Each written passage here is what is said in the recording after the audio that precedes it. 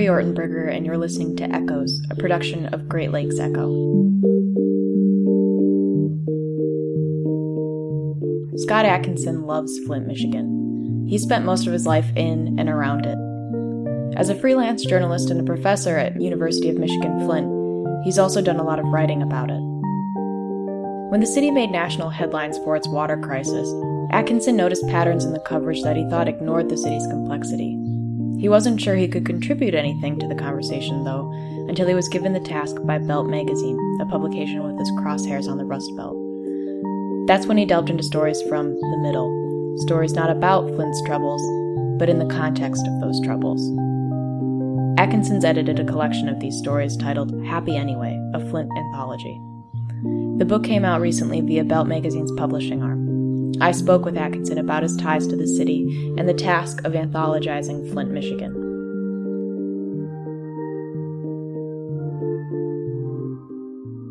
I guess the first thing I want to talk about is just your connections with the city of Flint. Can you just tell us about how long you've lived there and any other connections you have with the place? Yeah, so I grew up outside of Flint, about a 20-minute drive, about halfway to MSU actually from Flint. And I started hanging out there when I was 17, and I started taking martial arts lessons at this place on the east side of Flint. It was kind of this rundown building with this old punching bag in the corner with duct tape around the middle. And I just thought it was the coolest thing in the world. But that was kind of my introduction to the city. And a couple years later, I was in college, and there was this local tabloid, it's like an alternative weekly paper, alternative monthly actually, called The Uncommon Sense, and I picked it up, and I was, studying journalism at the time, and I saw this paper, and I thought, oh my god, this is cool. And I got a hold of the editor, and he wanted to work with me, and I started doing stories for them, and from there, I just was kind of always around Flint. I sort of fell in love with it. My first full-time reporting job was for the Flint Journal. I covered everything from the surrounding suburbs to education, and later on entertainment and feature writing, and that was great because I just, again, got to kind of go around and explore the city. And I left the journal, but I'm continuing to freelance about Flint, and I teach at the University of Michigan Flint. I teach writing and journalism. And it's just a place that, just like what so many people, say about our state's problems, you just kind of, like so many people, I just fall in love with it. And so, I know that in putting together this anthology, there were a number of ways that you didn't want to capture Flint. Can you describe those? Yeah, so it wasn't so much that there were ways I didn't want to capture it, but it was more that I wanted to show Flint for the complicated and nuanced city that it is. So I didn't want to pretend like there wasn't a water crisis. I didn't want to pretend there was no, loss of the auto industry. I wanted people to know that there's more to the city than the sort of grand narrative that everyone knows about. When I kept telling this, the writers, when they would reach out to me for, what are you looking for? And I said, everything Flint's going through isn't the story I'm looking for. That is the setting in which all these other stories are happening. And those are the stories I got. The thing is, I really didn't push too hard because I think people were just kind of eager to share their stories. And I think it worked out well because, clearly everything Flint is known for is present throughout the book. It's just simply not about that. Who contributed to this anthology, and what connections do they have to Flint? There are a lot of people who still live in the city. I think everyone has some kind of connection. You either live there, or you do live there, or moved away. Which I think is great because there are a lot of stories about what it means to stay in a place like Flint where it can be tough to stay. And there are stories about what it means to leave and about what it means to come back. There are our youngest contributor is 18, and I don't know how old our oldest contributors are, and they probably wouldn't want me to share that anyway. But it's quite a spectrum.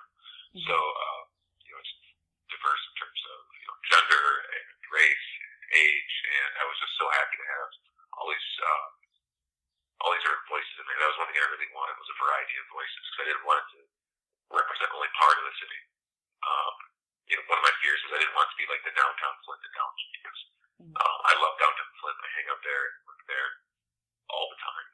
But I think that's another one of the frustrations for me is if people aren't talking about the doom and gloom of Flint, then they're only talking about the great things happening downtown and sort of ignoring some of the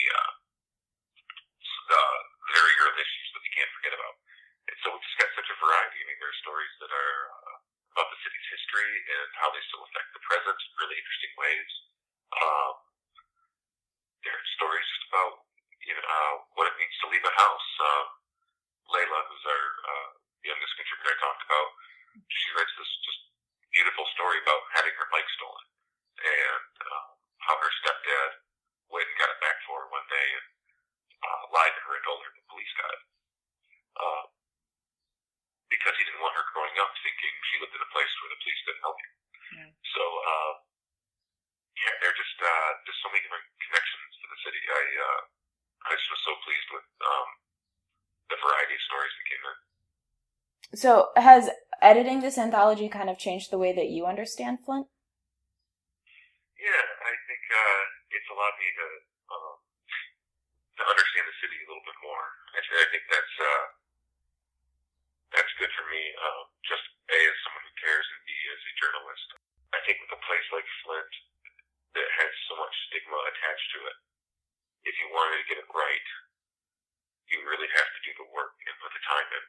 So I was really pleased to, not just, proud of the book, but I mean, to have stuff in there that I didn't know existed and to be able to bring, these stories that I didn't know or maybe never would have found otherwise, to the public. What kind of extra work do you have to do to make sure you're getting Flint right? I think you just need to listen and pay attention. I think it's really easy to get caught up in cliches. It's and I think this is one reason there's a piece early on, a paragraph of Duke, which Gordon Young, who's written about Flint a lot.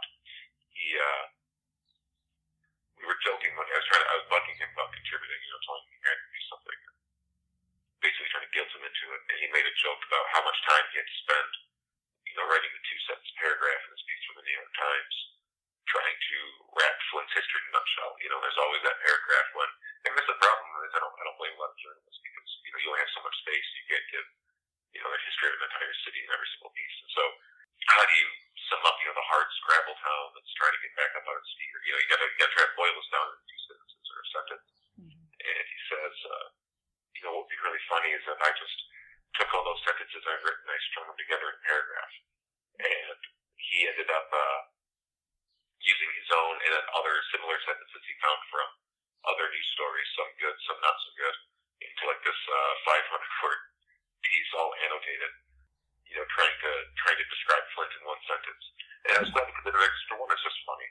But for two, I think it represents the challenge of that thing of, how to get it right or what it looks like when you don't get it right. Mm-hmm. So I think it's just a matter of paying attention, and really listening to people. And I think even the best journalists sometimes can get caught up in that mistake of thinking you know the story before you really get started. Who do you hope will read this anthology? That's a great question, because some people have been surprised when I told them that I certainly want local people to read this because I think it can help them learn more about their city. But I think for a lot of it, it kind of serves as an affirmation. Yes, these are our stories, and yes, we are more than just cars and water. But the audience I really wanted for this book was outsiders.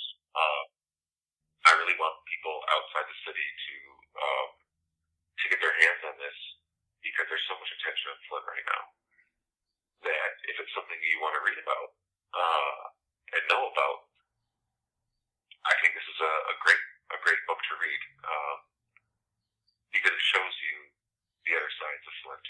And I don't mean that in some sort of cliche. There's 2 sides to every story. There are many, many sides to Flint. This book shows a lot of them. And for a city that's in the news for just 1 or 2 things, which needs to be in the news, I'm not saying that's a bad thing, but there's also frustration with that, with wishing people understood a city a little bit more before they formed some pretty strong opinions about it. Mm-hmm.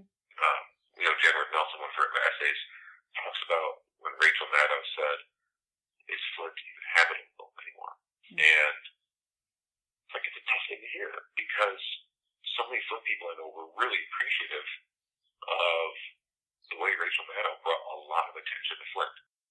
And then a question like that, you're watching that, if you watch that at the Torch or Soggy Bottom Bar downtown, you'd be sitting there thinking, what are you talking about? We're downtown Flint where it's great and it's safe and there's, we're all just hanging out in these wonderful places. And what do you mean is it even habitable? Of course it is.